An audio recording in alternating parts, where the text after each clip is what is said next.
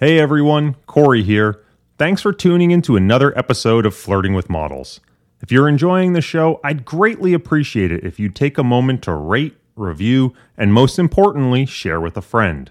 Word of mouth is how this podcast grows.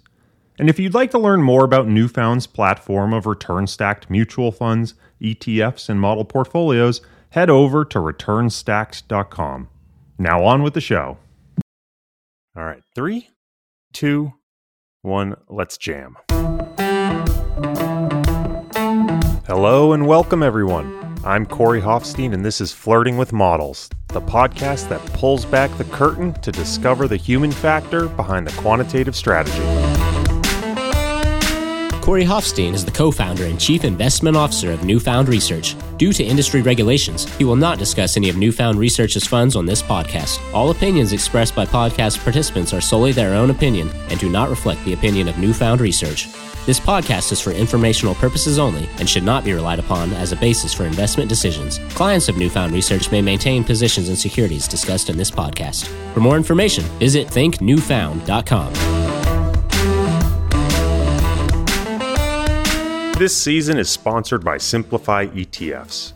Simplify seeks to help you modernize your portfolio with its innovative set of options-based strategies. Full disclosure, prior to Simplify sponsoring the season, we had incorporated some of Simplify's ETFs into our ETF model mandates here at Newfound. If you're interested in reading a brief case study about why and how, visit simplify.us/flirtingwithmodels. And stick around after the episode for an ongoing conversation about markets and convexity with the convexity maven himself, Simplify's own Harley Bassman. In this episode, I speak with Guillermo Roditi Dominguez, Managing Director at New River Investments. This was one of the more unique and wide-ranging conversations I've had on this podcast to date. We begin by discussing Guillermo's approach to portfolio construction, which is heavily focused on the idea of underwriting risk. How he goes about achieving this, though, takes us from adjusted valuation measures to the positioning of large systematic players, and even to the importance of higher frequency tax data. After discussing the macro framework, we dive into how decisions are made within equities and fixed income. Again, Guillermo stays consistent to his philosophy of underwriting risk, and I found his example of allocating to mid-caps versus large caps in 2020 to be particularly insightful. While we spend a lot of the episode talking about underwriting risk, we end the episode with Guillermo's view as to why the right tail is actually more difficult to manage. So make sure you stick around for that. I hope you enjoy my conversation with Guillermo Roditi Dominguez. Guillermo, welcome to the show. Really excited to have you here today. Thank you, Corey. I am super happy to be here. So I want to just dive right in. You own and manage New River Investments, which is an RIA that serves individuals, trusts, retirement plans. And you've described to me that sort of the core investment offering that you have for your clients, you would actually describe as sort of a 60-40 alternative account sort of structure. And I know your goal is to outperform, but you actually spend a lot of time, and probably what you and I connected on the most was this idea of sort of underwriting risk. Talk to me about what that concept means. Walk me through this approach. What does it mean to approach that sort of 60-40 alternative from an underwriting risk perspective? So I think whenever we tackle the process of asset allocation at any level, we have to really find a process and stick to that process, and at the same time understand where the weaknesses lie for that process, because that'll help you understand when and why you are underperforming or outperforming, so that you don't misattribute something that is inherent to the process to a mistake in implementation, or you don't attribute luck to skill. And one of these things that we've done is this approach to risk taking and approaching every risk as sort of underwriting a barrier, so to speak. And in practice, what it means is, we're looking for extremes, both in the left tail and the right tail. We could talk more about the right tail later. I think what most people are concerned about is the left tail, and saying, hey, what would a really terrible event look like? And in what size am I willing to take that risk? And how much do I need to be compensated for taking that risk? So is this something you normally approach from a top-down perspective, or is this a bottom-up process for you? It is both. We approach it with regards to aggregate measures of markets from a top-down perspective. And in a way, we're not just doing it from a tops-down in terms of looking at earnings estimates for a whole index or growth expectations for the market as a whole, but actually looking at it at like a macroeconomic level. We're looking at what we think, potential GDP is. We're looking at what percentage of that forward estimate of GDP we could attribute to corporate earnings and what level of penetration publicly traded equities have in that space. And it's very similar to an output gap model that you traditionally see maybe from the Fed or maybe from academics. But we're always looking at, hey, how does this measure in terms of valuation versus, future potential would be, even if that future is fairly far away from today. So I want to tackle this idea of a 60-40 alternative from really three different pieces. Sort of the asset allocation decision you make as to maybe tactical tilt towards equities or towards fixed income. And then we'll talk about the equity allocation, and then we'll talk about the fixed income piece. So maybe starting with that equity versus fixed income component, what's your sort of framework or macro framework for thinking about those tactical tilts and when it makes sense to lean into equities or lean away? I think basically our fixed income allocation it's almost the residual. We budget for how much risk we're willing to take in equities. We're going to get, historically, you're going to generate a return where we know we're going to accrue value through book value accretion, through dividends, through buybacks, through optimization of capital structure. But that's also where you have big risks. And depending on where you are in the spectrum of valuations, you might be able to safely allocate 80% to equities without incurring the kind of risk that would give you, call it a 30% portfolio drawdown. But there's other times at which you really can't go much above, 40 or 50% into equities if you have any hopes of being able to have some spare room to buy if things get cheaper, and that's one of the main tensions, right? Are you underwriting so you can take the maximum amount of risk you're taking now, or are you leaving yourself room so that if expected returns become more attractive, you have the ability to increase your allocations at that point? That's a hard thing to navigate. And so I think that, in terms of being disciplined, what really makes sense for me is to come up with essentially indifference curves, right? And so I know it. I have them printed out. I can look down at a piece of paper and, they get updated as economic data, as in market data changes. But for the most part, these sheets are fairly stable day to day. And I know that for any given level of valuations, this is how much I want to own. And so, it gradually keeps us moving, in and out of equity continuously. It's not like a daily thing, but in very fast markets, we absolutely do adjust that on a daily basis. Well, I want to dive into this a little deeper pragmatically. I know recently I tweeted something about looking at sort of the relative returns of, say, the NASDAQ 100 versus small cap value. And you, in the reply, posted a sheet talking about how expensive a lot of these mega cap tech names were and sort of the implications for the types of drawdowns they could see from these valuation levels. So I was hoping maybe you could just drill into this a little deeper and how you think about it, from saying, when you look at an index, you look at the valuations, how do you think about that risk underwriting versus valuation comparison? I think they're very much related things. Your valuation framework is going to drive your risk underwriting. I think one of the things that is important to me is that both our valuation and our underwriting approaches be relatively naive. You don't want to be too clever with it because the world might not work out the way that you thought it was going to.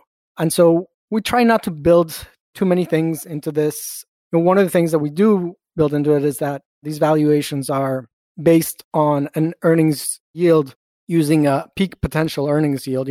That's the maximum that we can possibly expect. But then on the other side, when we're underwriting these things, we're saying, hey, what happens if next week we are down in the left tail at a 95th, at a 5 percentile valuation, and maybe a week from that, you're at a 1 percentile valuation. And I think for most of my career, people have thought that that was kind of silly. And then last year, it turned out that it was actually really useful because I knew exactly where we were.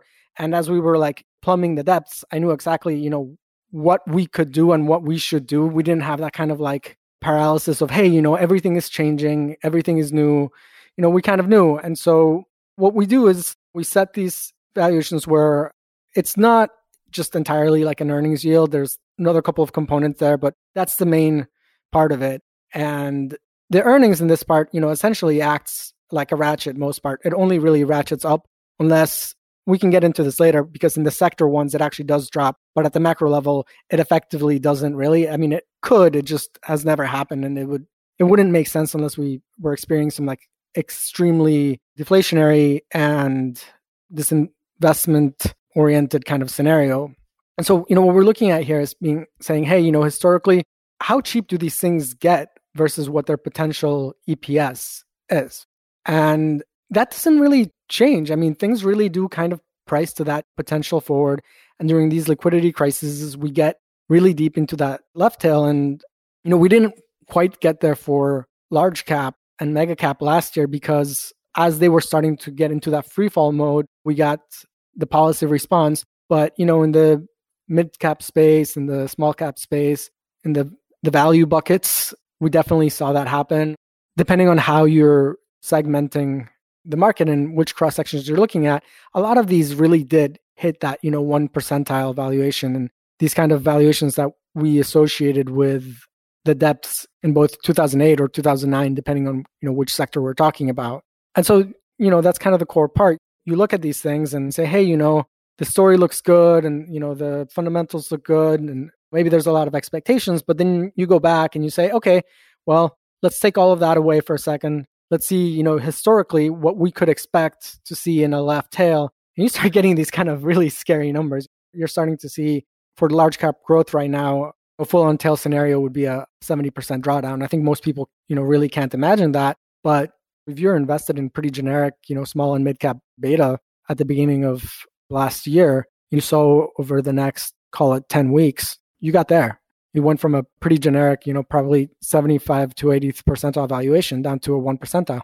How would you respond to the criticism that valuation is a really blunt timing tool, in that in many ways comparing current valuations versus historical valuations is sort of short structural upward shifts in valuations that seem to occur over time in developed markets? You got to take risks somewhere, right? You're going to have to take a risk of being wrong somewhere. You're going to have to take a risk of your framework being wrong. I think about that a lot. We've tried a lot of times to experiment with changing this for, say, not necessarily lower rates, because then you would just kind of be double counting growth, but talking about this kind of like maybe like a TINA environment where you're talking about very negative real rates and you have like a really flat and really negative real term structure. And, we find that in those cases, you absolutely do deserve a slight premium on the equity side, especially because at that point you can kind of achieve, better results on corporate equities through the use of, really inexpensive leverage and through lowering your cost of capital. However, if you're in that kind of environment, you're not really dealing with like a growing capital base. You're dealing with probably maintenance capex, and you're really talking about liability repricing, which happens really slow. And I do want to say that the liability repricing cycle has been, absolutely phenomenal these last 10 years. A lot of people have really fought it, but if you understood the potential that liability repricing can bring to that residual equity, it's a really, really powerful tool but it moves really slowly. Liabilities take anywhere in between 5 and 10 years to fully reset, especially now that we're seeing corporates issue, much longer. Aside from that, you can say that, hey, these earnings yield doesn't matter or price to earnings ratio doesn't matter. But I mean, you're talking about the earnings, which is your income as a shareholder, which you're going to realize through dividends or through buybacks or through increasing book value and increased capital formation, and the price you're paying for it. It's like saying that the bond yield doesn't matter anymore because it's structurally different. Well, maybe we can't expect the same bond yields as we could 5 or 10 years ago, but the discount rate is always going to matter. And the price that you pay for an asset is always going to matter. So one of my favorite quotes that I've seen come from you, and it was something you put out on Twitter, was you were talking about when it comes to beating a 60-40 portfolio, it's all about either the quote path or destination, but not both. What do you mean by that? This is what I say is my golden rule. Path or destination, but not both. It's something that goes back. I've probably been talking about it for about 10 years. And it really comes to a function of if you're a highly skilled market participant, you have a decent shot at looking at an asset and thinking what it should ultimately be valued at some point in the next 5 years, right? You're going to be able to say, hey, this is cheap. And I think at some point in the next 5 years, I don't know where it's going to be in 5 years, but I know at some point I'm going to have an exit at my objective price. And likewise, you can say, hey, this thing is trending. And you can identify a trend and you can be like, you know what? This is a trend. This trend is going to keep going. If you try to do both things, you're going to get both wrong.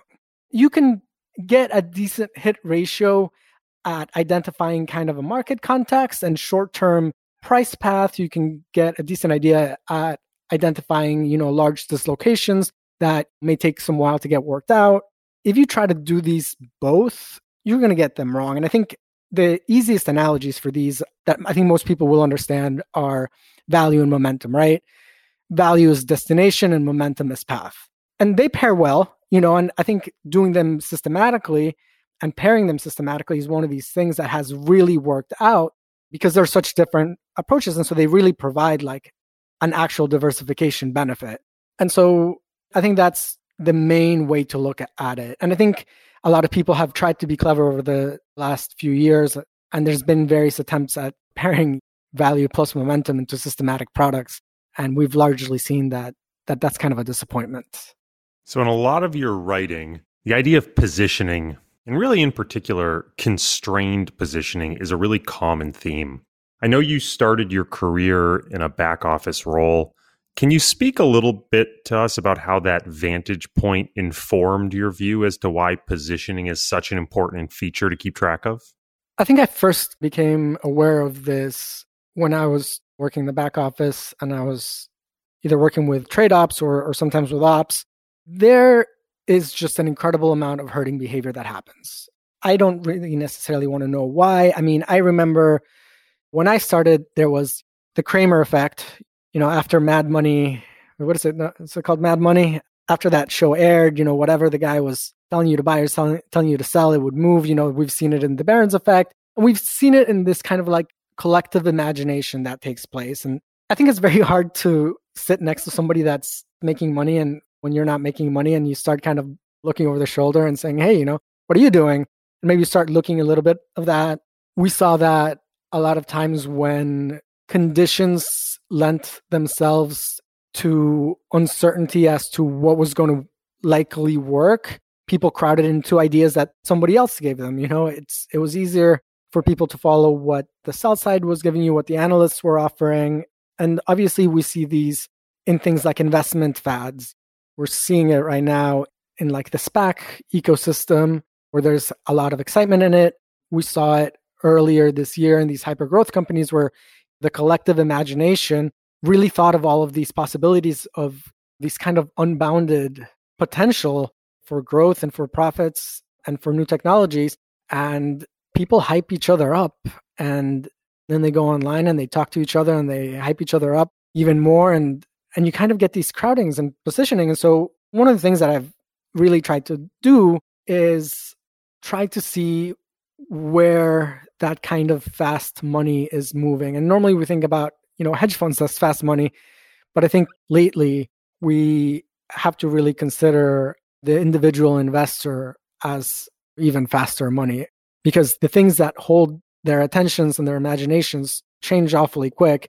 One of the ways that we do this is, just tracking these narratives and tracking how they manifest themselves in investment instruments, whether that be, it used to be, mutual funds that they're not really worth tracking anymore, especially when you're getting daily data from ETFs and that stuff is, really high quality. So you mentioned retail investors being the fast money now. Are there any other bigger players that you like to keep your eyes on in terms of positioning? And if so, how do you think about tracking them? Yeah, I think if you're doing this seriously, you need to keep track of systematics. Systematic strategies are humongous. And as their name might clue you into, they're kind of predictable.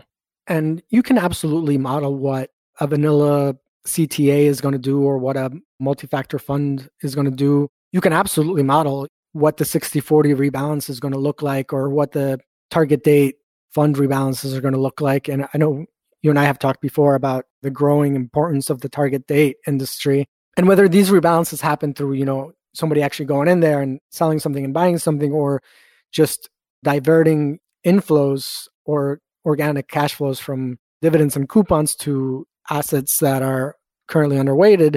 These things are all happening. You can track them. You can identify more or less when they're going to happen. And obviously the big one, and I think the one that gets the most attention whenever I tweet about it, is these equal risk contribution portfolios. And some people talk about it as risk parity, both levered and unlevered. We have these portfolios and they're kind of related portfolios, which are the risk controlled portfolios, where depending on where realized volatility has been, you can get a pretty decent idea of how they're going to be positioned. If you want to stretch it, you could do the same thing for, call it like autocallable notes, structured notes. I mean, if you have an uptrending market, you can just basically clock it in that every month you're going to be ratcheting up the barrier and the amount's going to stay stable. And you know that if you start reaching those barriers anywhere in between 10 and 20% below the highest closing month, you're going to start seeing things kind of spiral down a little bit. But yeah, I mean, to stick to the answer to your question, I think the easiest way to do this is to replicate what the most kind of naive implementation of a strategy is like. If you want to get a feel for what like the CTA universe is doing, then go out there, find like a 10, 15-year-old paper about time series momentum and re-implement that. You'll find that it's fairly easy. They're giving it away to you in the papers, and it'll give you a very, very good start. You don't want to build a model that is better than the models that people are using. You want to build a model that is the highest common factor of the models that everybody is using, right? So walk me through a little bit why you think the most naive implementation is ultimately the one that's worth tracking. Is there any risk that looking at something that's too naive might take you too far off what actual implementations might be positioned as? Sure, that's probably a risk. I haven't found that to be true in practice. I think that if we're being practical and you go out there and you look at some of these alternative options to, indexing and market cap weighing, call it like equal weighing, or some of these momentum ETFs that have come out, some of these different factor implementations that have come out alongside. And we've discussed it previously. I mean, some of these implementations are extremely naive in how they do it. And I think the complexity of implementation when you are doing a systematic product it's a double-edged sword. You can try to improve on, call it your academic factors, but you're going to be benchmarked to those academic factors. So you better make sure that your implementation is going to outperform at the correct times, or at least not underperform when you're up for review, because that could turn very ugly for you very quickly. And if that's the benchmark, there's really, obviously everybody wants to do better, but there's also this incentive of like, well, that's what they're paying you for. Like, that's what they asked you to do. Like, that's what you should deliver. You could try to like upsell them on something better, but ultimately these institutions are sophisticated. They know what they want. You're not talking to like Joe Retail that needs hand-holding. If that's what they're asking you to implement, that's what you deliver. And so that's one of the reasons I think that a naive implementation works best. And the other one is that you're going to get a mix of a lot of different implementations. And if you start getting into the details of some of them, you're going to miss how the collective behave, right? You need to have that common root implementation, right? And you're going to miss details. You're going to have information loss at the edges, but ultimately it's going to catch the right signals when you really need them. You're going to lose a lot of smaller signals, but the big ones you're not going to miss. So tie this all back for me to the 60-40 positioning. Let's say you have your naive risk parity or equal risk contribution. You've got your CTA, you've got your auto callables. How is that positioning that you're looking at informing how you're underwriting risk in the 60-40? I think we've been running this particular strategy formally for, I want to say it's at least 7 years. We've never actually held a portfolio that looks like our benchmark ever. I think except for 1 year, we actually delivered returns that were, above the benchmark. We did have a couple of drawdowns that were not pleasant, but I think one of the ways that you do this is, you look at position and you say, hey, the people who move quickly, where are they concentrated, right? Because you don't necessarily want to be concentrated where they are. And if CTAs are, I'm going to use an example that is timely to when we're recording this, but CTAs right now are extremely short treasuries. The trend has been really strong. The prices have been cratering week after week, and that's delivered signals to them that they should follow the trend. And the way that they position a lot of times is they pyramid. That means that they increase their position every time the trend is confirmed. And so the more the trend goes, the bigger their position becomes. So I look at that and they say, hey, I may not love where interest rates are right now relative to like our expectations of forward growth and inflation, but these people can and will change their positioning on a dime. And they could go from being short $50 billion of 10-year equivalents to being long $50 billion of 10-year equivalents in the matter of a few weeks. The same thing where you get the fast-moving retail crowd, especially the people that are looking for active stories, trends that are moving, places where they're getting the volatility that they need to get that exciting trading that they find that fills their interest and their risk profile that they seek. And we say, well, do we really want to be in here? Do we really want our short-term performance to be predicated on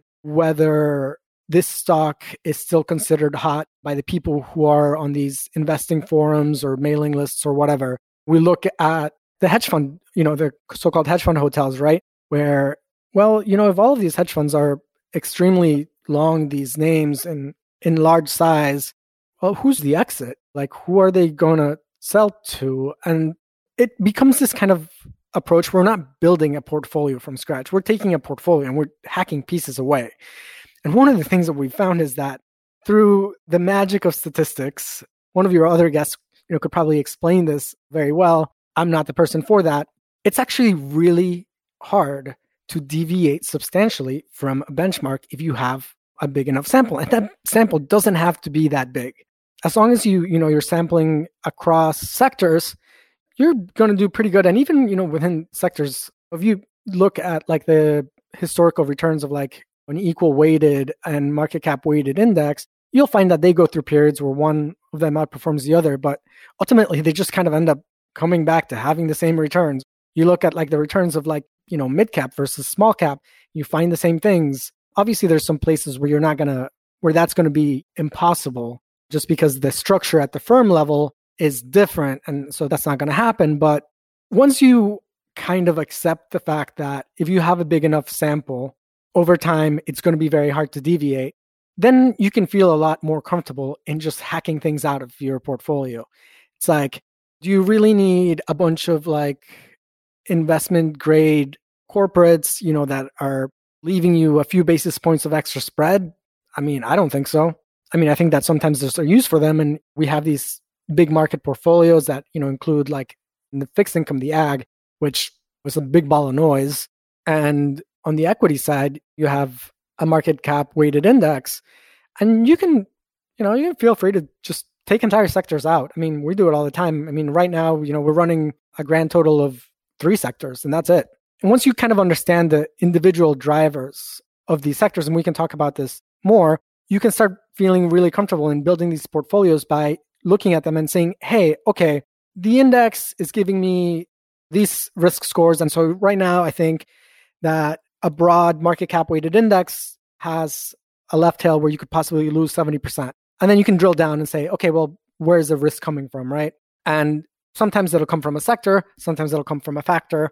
And you can get to these places where you can just kind of like chop one out and be like, okay, you don't want this? All right. Don't have any momentum exposure. Or I wouldn't, please don't take that as a recommendation because momentum is notoriously unstable and unpredictable. But you can say, hey, I want to overweight value, or I want to underweight value, or like, hey, I really want to overweight quality, or like, you know what, like, I don't want to overweight quality. You can say, I want to really heavily overweight like small cap or mid cap, or even if you're using, a more basic old school approach, you can say, hey, I want to overweight growth, or I want to overweight value, and that 2-dimensional kind of classification system.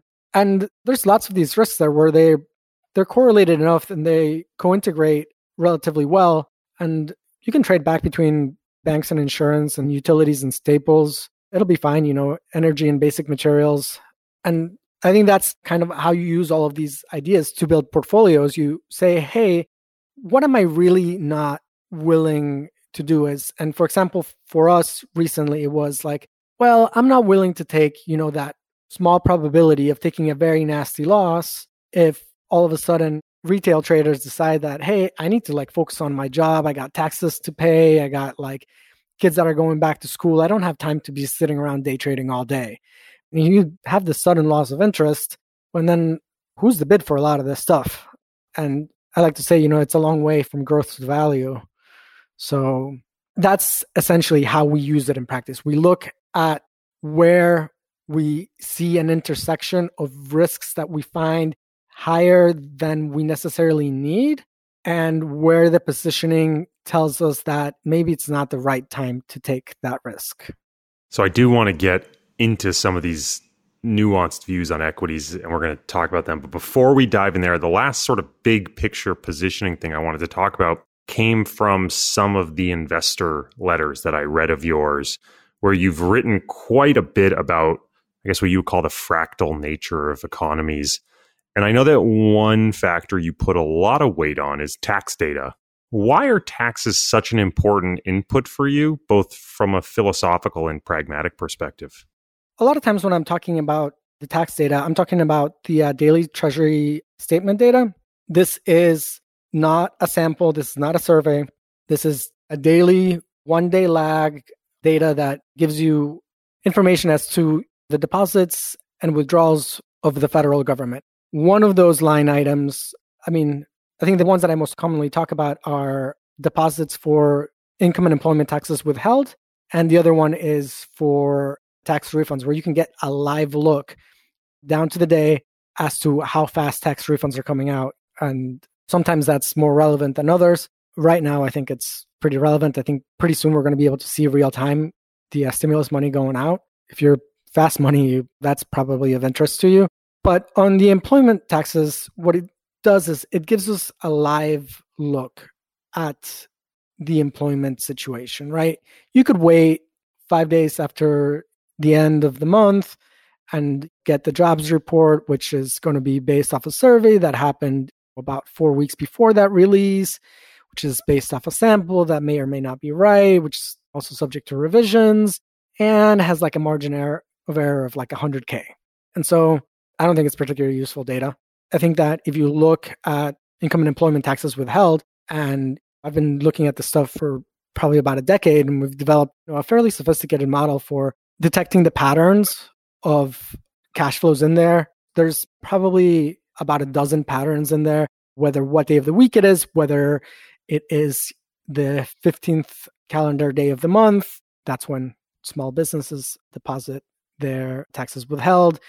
There's all sorts of these patterns that manifest themselves, and we have monthly seasonality, we have weekly seasonality, we have daily seasonality, we have special days of the year.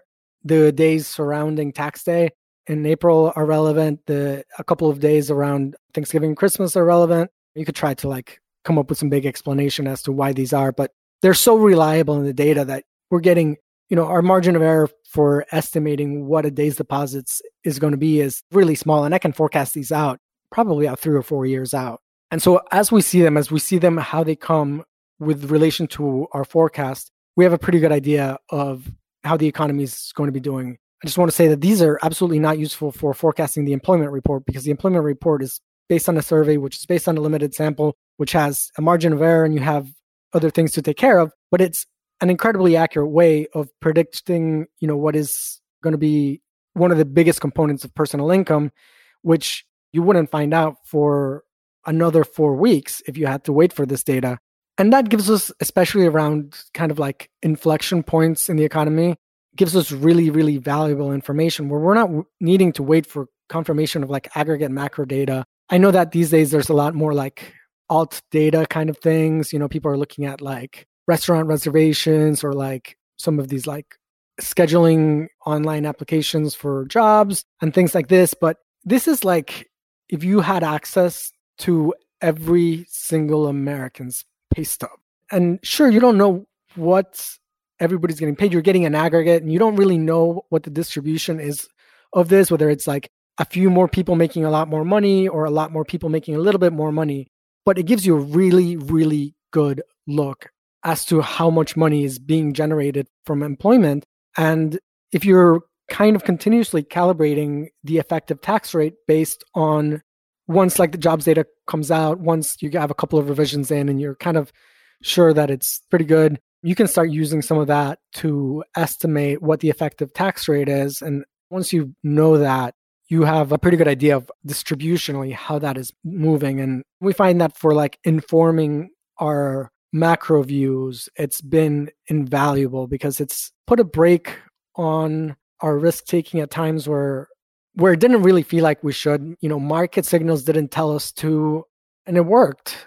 And likewise, it has given us really quick turnarounds, not necessarily during market bottoms, because market bottoms happen faster than the real economy starts getting better. But during periods where people had kind of become disenchanted with the macro forecast and people had been kind of thinking that this economy is not growing, I came into December with kind of lowish expectations, and then got December, January, and February, and we had these indicators just absolutely ripping. And, in the jobs report, December and January was not good. And then we got February's and we got all that makeup. And, eventually the jobs report catches up to the cash flow data and the tax data. And to answer the second part of your question, the reason that this is important is because the economy is fractal. And what I mean by that is very, very literal. Like the economy is a bunch of self-similar processes scaled up. And each one of these is made up of other processes that are very similar in structure, but just smaller in size. The same way that a national economy is made of state economies and state economies are made of city economies and city economies of like, et cetera. We have these self-similar patterns. And one of the things that I think is very important and that I've really tried to stress the last 2 years is that because of this structure, the economy can absorb incredibly large shocks. They can absorb really long shocks, and it can absorb shocks that affect simultaneously a very wide number of industries or geographies. What it can't do is absorb many of these shocks at once. Once you have these shocks kind of coinciding, the losses that you see to final output and to potential output start increasing non-linearly. I think you can think about that if you've ever lived anywhere that has extreme weather, whether that be fires or hurricanes or snowstorms. You get a few, couple snow days a year, the city comes to a halt. Nobody's revising down their economic forecast for the city. You'll make it up. But you have too many of those days in a year, and all of a sudden people are getting a little nervous, right? We start having extreme weather in too many places at once, and all of a sudden, like, supply chains are not working that well. And when we talk about the fractional nature of the economy and markets, that's really what we're talking about. You can have a couple of things going wrong in many places at once, but you can't have like big shocks that last a long time occurring in lots of places that affect lots of industries at once, because then the wheels come off. I think we started seeing that with the government shutdown in 2019, where at first the government shutdown was not a big deal, but eventually we started seeing downstream beneficiaries of government spending responding that, hey, like, this is really bad. We're getting really messed up. We started seeing air travel disrupted. We started seeing things that were significantly downstream disrupted because this is one of the things that spreads out very fast and wide. And I think this was one of the risks that we had with the pandemic, is that we had these huge shocks that happened everywhere at once, affecting almost every industry, every geography, and they were all happening at the same time and for prolonged periods of time. The flip side to that is that if you understand that, then you also understand that once you start seeing improvement in any of these adverse effects or adverse factors, the recovery is also nonlinear, right? Like when you start getting the same way that it kind of spirals downwards, you do rocket ship upwards as you start curing these things. You don't need to open the whole economy. You start opening parts of it, and all of a sudden, the whole thing starts looking pretty normal again. So I want to dive into some of the sleeve-specific aspects of what you do. We've alluded to it a little bit within equities, where you talked about some of your current sector tilts that you have right now, but it strikes me in taking a top-down view within equities, there's a huge number of degrees of freedom in which you could place these trades. You could talk about regions, market cap, sectors, industries, factors. You could even build your own thematic baskets, right? You might have a reopening basket or an inflation-sensitive basket. How do you think about tackling this problem when there are so many different ways to play it? I think about it in the same way that I think about most things. It's make it simpler by making the problem smaller. One of the things that I think about is I think about our clients. I think about what they want, where they live, what they're exposed to. Do I need to have a view on Japanese banks? I do not. Do I need to have a view on whether, South Korea is going to outperform Malaysia? I absolutely do not. Do I need to have a view on what the British pound is going to do? I do not. There's also, this is actually really great because we have the immense privilege of being in the country that, one, has the best capital markets. We have a low corporate tax regime, at least now. We don't get taxed on transactions. We don't have heavy taxes on dividends. We have indices that offer us broad diversification. You don't have indices that are like 70% banks. You have these things that represent like a fully well-rounded economy, and they give us a really good sample of the economy. A lot of people like to say, well, the S&P 500 is not the economy, and sure, it's not, but I mean, it kind of is. I mean, when you're talking about capturing that much of the gross value added of an economy, just by the way that samples work, you're not going to be able to stray too far off. I think at one point earlier, before we had this very sharp recovery in small cap stocks, the S&P 600, it's 600 stocks diversified across a bunch of sectors and a bunch of industries. You have this really great sample of these smaller companies, but it was like less than $1 trillion of aggregate market cap. And that's not even like just the float. That was just like the aggregate full cap. It was less than $1 trillion for the whole index versus, like 30 trillion or something like that for the S&P 500. And what I'm getting to with this is we have the ability to fine-grained allocation with the S&P 1500 universe. I restrict to the S&P 1500 universe because my process is heavily weighted on using earnings as an input, and the difference between the S&P 1500 and the Russell 3000 universe is that you got to have earnings to get into the S&P club. And so I look at that and I say, okay, well, this is easy. First of all, eliminate anything outside of these 1500 companies. And then I look around the world and I look at their indices and I'm like, well, where else in the world can I get a well-diversified index that has representation, that is an adequate representation of that economy at the sector and at the industry level, where I'm going to have friendly treatment as an owner of these shares? And the answer is there isn't.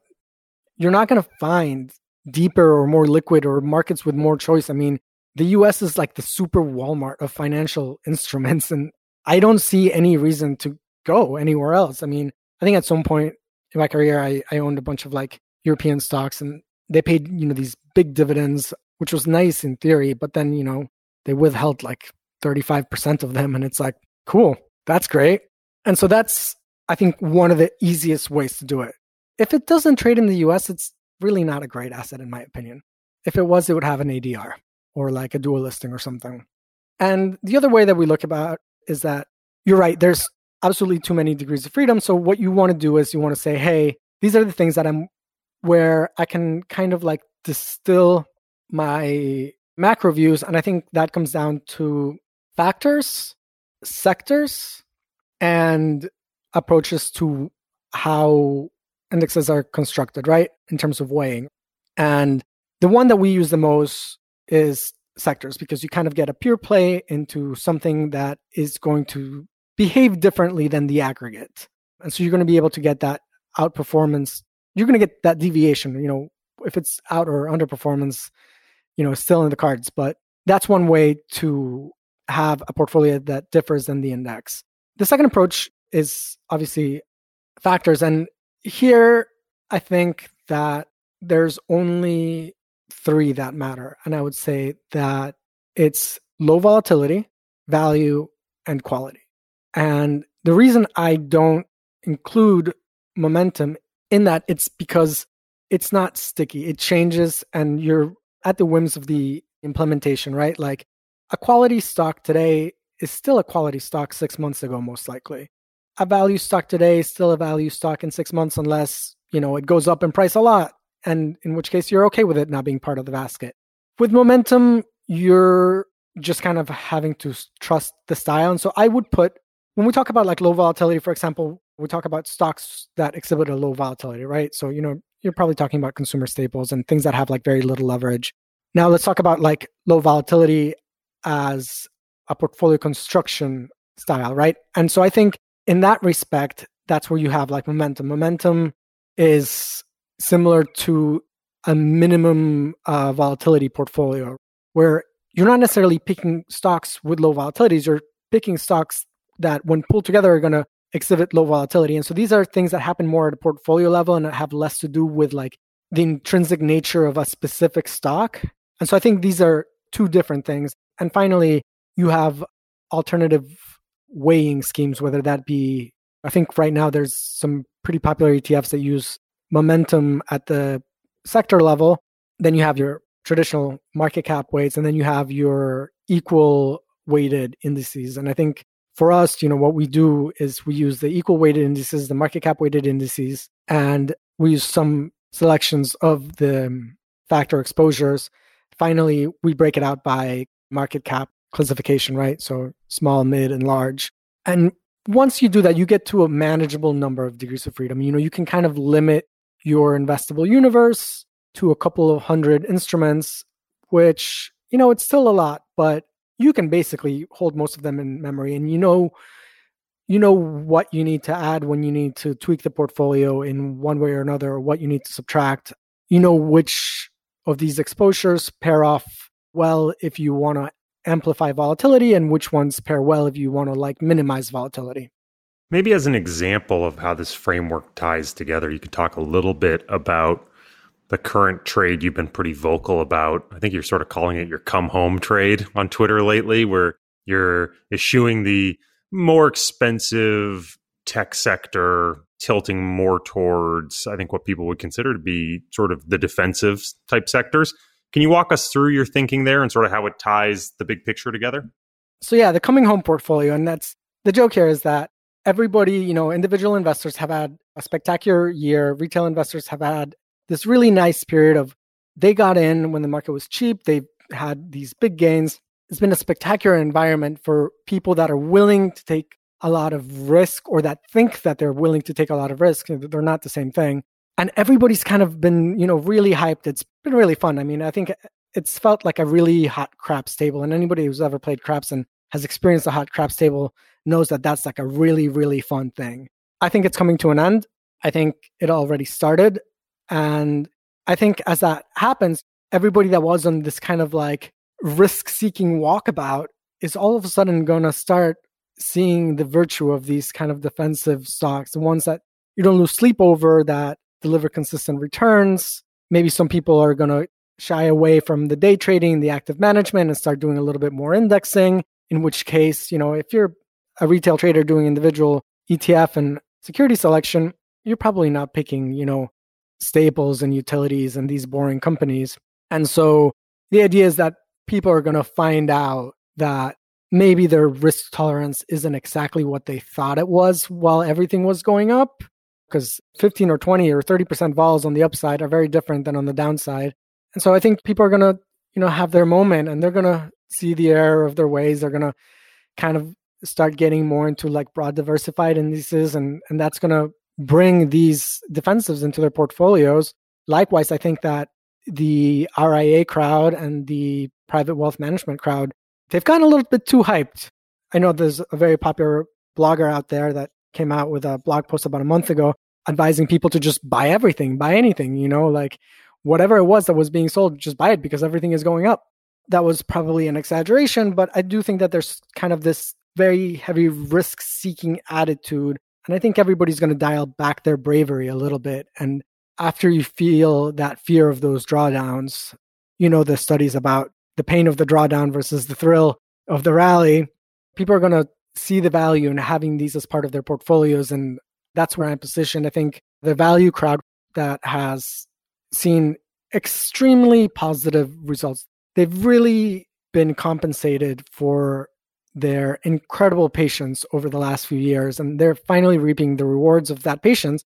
I think they're going to look around and see, well, what was value, 3 months ago is not really feeling so value-y today. And you're going to be able to look around and maybe you see some of these defensive stocks where these things are not going to grow 10% a year. Maybe you can get a low level of uncertainty on their forward growth, and maybe that's in the mid-high single digits. And people are going to say, well, that's not so bad. Let's take some of the gains that we've had here and rotate them out. And through that, I always say that the road to, from euphoria to despondency is there's a lot of stops along that road. And one of them is that relentless, relative value trade. And so there's a lot of factors that are growing there in terms of where we're seeing positioning. We're seeing that end users of exchange traded products really did not want any of this exposure. They dumped it. There was huge redemptions from these ETFs. There was redemptions from the 40 Act funds. These things are underrepresented in a lot of the systematic baskets. And I think it's time to give them a chance. I think there's a lot of things lining up where whoever was going to sell these things is going to sell them. And as people realize that, I think you had a tweet recently that, hey, for the small cap ETF to maintain its current distance from its 200-day moving average, it would have to go up some really unrealistic number every day. And I think as, these things catch up to everybody and these realizations catch up to everybody, and maybe after we start getting some of that long-term capital gains treatment coming in, people are going to say, hey, maybe it's time. And we're going to start seeing some positive price momentum there.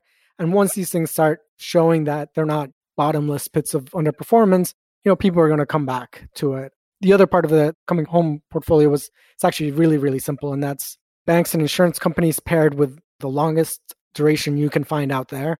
I personally, I'm a very big fan of 30-year zero coupon bonds, but these things have very natural risk offsets. And where one might want to own financials now because, we've talked about this before, they're about to find their way into the momentum basket, and they have these relatively good fundamentals. They have excess capital. They're about to be allowed to do buybacks. And so you're going to have them falling back into favor with people who look at and value shareholder yield. But of course, you have the very high risk that if interest rates go down, these things are not going to stay where they are. And so, like I mentioned before, once you have that big universe, you can find things that offset each other. And the coming home portfolio is really just about the idea that investors are going to transition from wanting a portfolio that's constructed to maximize their beta because they think that everything's going up. So you might as well get the most juice that you can get, to a portfolio where they want to say, I don't want to think about what it's doing day to day. I just want to know that it's going to be fine, and that if I look at it in 3 months, it's not going to have blown up. And that's really what it is. I think that we're just slowly moving in that direction. It's not going to be overnight. It might take a couple of months. It might take a drawdown to put the fear of God in people, but it's absolutely going to happen. I think this coming home portfolio is an interesting juxtaposition, or perhaps maybe it's tied directly to a quote I hear you say a lot, which is the right tail is harder to manage than the left. Can you explain what you mean by that? Yes. The left tail is scary, but the left tail is familiar. Anybody that has worked in this business for any non-trivial amount of time knows what a crash feels like. And it's actually pretty easy to know what to do in a crash. All you got to do is buy. You got to do is buy. If you had things that benefited from that risk-off sentiment, you can sell them, you reallocate, you reinvest your dividends, you make sure that you're as diversified as possible. The left tail is not a time for having nuanced views. When everything is cheap, just buy everything. Don't be the guy that bought the one stock that didn't go up. On the right tail, you have a very different dynamic. On the left tail, you have very, very, very high realized correlations, very high implied correlations. Everything is either uniformly cheap. And then once you get to the right tail, you get these things where very weird things start happening. For example, anybody that, I guess there's probably not as many people that remember that anymore, but just because we tend to block out these bad memories, but the dot-com bubble was absolutely brutal because you had what everybody would have generally agreed were blue chip kind of companies that had nothing to gain or lose from the internet becoming a thing, taking these humongous losses at the end of that right tail. Once you get into that deep right tail, like you have this kind of like everything's pretty expensive kind of scenario where it's like it's scary because you know that it could all come to an end and everything could go down in price. But then there's like that deep right tail where it just gets like terrifying because you say, okay, I'm going to sell these growth stocks because I think they've run up way too much. I'm going to buy these kind of like high quality blue chip stocks that they seem like relatively okay valued. And then you wake up a month later and you check your account statement and you're down 30%. And it's at that point where the euphoria takes in, where you're no longer feeding that bubble just from like new inflows into the market. You just got to sell anything that's not part of that euphoric trade in order to feed it. And you start seeing things not just like fail to keep up with the market, but just get absolutely decimated. And that to me is terrifying because the way that my process works is I would say, well, growth looks really expensive. Let's avoid growth. Let's avoid the intersection of like high growth and momentum. And like, let's maybe overweight value a little bit or overweight defensives. But if you had done that in like a real bubble, you would have lost 40% of the value of your portfolio by the time you got to the top. It's an environment where like you can do whatever you want, but I just would advise anybody to never try to like get short. I mean, people always try to short these things. Everybody wants like that hero trade, but the dynamics of it are all against you. On the left tail, sure, you know, brokers are going to revise their margin requirements for levered traders, and you're going to have some things that are unpalatable there, but largely, if stocks go down 10%, well, your maintenance margin went down 10%. If stocks go up 10% and you're short, well, your account value is down 10% and your maintenance margin is up 10%. These dynamics are absolutely murderous. And I think we saw this in late January with the so-called meme stonks. I really can't believe that that's something I had to say. But you might have really great risk management. Like you could be really good and have these great valuation models and these great risk management system and give yourself enough room so that if you get deep into the right tail, you're not the person that gets blown out. But guess what? For every smart person like you, there's going to be like 24 idiots that say, well, if we just add a little more leverage, we're going to make more money. If we give ourselves a little more juice, we're going to make more money. It's not going to get that far. And then the first one of them is going to get blown up, and the margin clerk is not going to care about whether like the exit out of these things is well executed or not. They're just going to intermarket sweep this stuff out. And then that's going to trigger the next one. And that's going to trigger the next one. And all the way until your very well risk managed process is absolutely blown up, right? And that's the thing with being a systematic player that you have to internalize. And also, I think anybody that is a levered player has internalized, or if they haven't, they're probably broke, is that you're only as good as the worst risk managed position that overlaps with yours. It doesn't matter how well you did it. If somebody else out there did it poorly and they're in the same trade that you're in, it's not going to be good for you. And that's one of the parts that is scary for me. This time, however, this is something we talked about just last night. This particular right tail has its own scary parts. And I know a lot of people don't like to say that things are bubble, and I definitely don't like that term, but it's undeniable that we're in the right tail and we're pretty deep in there. I think yesterday I broke down the S&P 1500 universe across market cap classification and the growth or value distinction, right? And so there, you know, we had 6 different classifications and measured where they are in terms of their valuation quantiles. And I think they went between, you know, 74.7 and 99 percentile valuations, which is, in my mind, you're pretty deep in there. But when you took like a naive, you know, equal contribution model that took equal contribution to each one of these 6 exposures and you mix them and you score that, you would find that you're at the 99.9th percentile. And that's because previously we've had times where, sure, there's a few things that are really expensive, but there's a few things that are also cheap. And so there's places to hide. Sometimes those places to hide are places to hide and get really beat up, like blue chips and .com bubble. But right now we have one of these scary right tail scenarios where it's like, well, where do you hide? And it's like, you could go out, you could buy some corporate bonds, you could lay low and have more cash. You can try to mitigate your exposure with defensives and low beta sectors, like I just mentioned. You could try to structure things, but there's no escaping the fact that once you're here, managing a portfolio becomes very, very different when you're kind of in the middle ranges of valuation, call it like a 75th percentile. A 1 percentile movement might mean maybe 50 basis points to 100 basis points in price, depending on which thing you're looking at. Once you're deep in this kind of right tail scenario, you're talking about a 1 percentile movement, moving from the 98th to the 9th percentile, potentially being 5% in prices. And so if you want to hold, market weighing here in a market portfolio, you better make sure that you're going to get to sell in that 0.10% of scenarios that have not happened yet. And I think that's the hard part. I think, being a person who gets hired to invest money in this scenario is really hard to manage. You have to manage people's expectations, which is difficult. You have to explain to them the risks. You obviously want to outperform the benchmark. You have to be very careful about how you do it. And you have to manage your own emotions. It's very easy to either say, okay, I'm just going to go right to the benchmark because then that way, nobody can fault me because I'm just going to do what the benchmark does. Or you could go in the other direction and just decide that you're going to go all cash because this is scary. And I think you have to, I certainly tried to find a middle ground in there and find a way to do it, but it's not easy. During a market crash, I don't lose a lot of sleep. I know that all I got to do is make sure that I'm fully invested and well diversified. During a market like this, it gets a lot scarier. Guillermo, last question for you.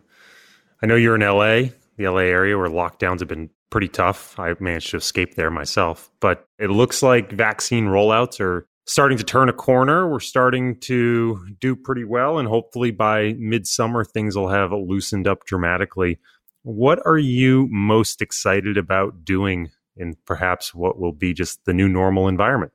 I really want to go see a movie. I want to go to the ArcLight in Hollywood. I want to see a movie. I want to sit there with like a big tub of popcorn and like a fountain soda and just sit in that quiet room with like a bunch of people all watching the same movie on like this big giant screen. That's what I'm really, really, really excited for. And I know that's a very LA thing to say, but that's what I'm looking forward to. Well, Guillermo, this has been a great conversation. Can't thank you enough for joining me. Thanks again. If you're enjoying the season, please consider heading over to your favorite podcast platform and leaving us a rating or review and sharing us with friends or on social media. It helps new people find us and helps us grow. Finally, if you'd like to learn more about Newfound Research, our investment mandates, mutual funds, or associated ETFs, please visit thinknewfound.com. And now, welcome back to my ongoing conversation with Harley Bassman. You've made a career out of being long convexity. Curious as to why you think that incorporating convexity in a portfolio today is so important. Those are two different questions. The reason why I like being long convexity is I think having limited loss and unlimited gain, mind you, at a fair price, is a career-enhancing profile. And the opposite, of course, is problematic. If you're picking up pennies in front of a steamroller, eventually your coat will get caught in the gears. And so as a matter of pure concept and risk management, I prefer to be long convexity, and thus I'll spend my time looking for ways to get this unbalanced asymmetric return where I can make a lot more than I lose. Thus why I love being at Simplicity, where we basically have a long convexity profile added onto our product mix. Why it's important today? Well, we're looking down the teeth of a giant fiscal package. And what's going to happen with this money? First, we had the X trillion from the Fed via monetary policy. And now we have the flowing of money in fiscal policy. This is going to be disruptive. However, unlike the Cassandras out there, it's unclear which way it will be disruptive. You can make the case that we're going to get inflation, that fiat currency will be damaged, and those financial assets will go south. You could also say we have a lot of money being printed, and that money will go into buying almost everything, and financial assets could be one of them.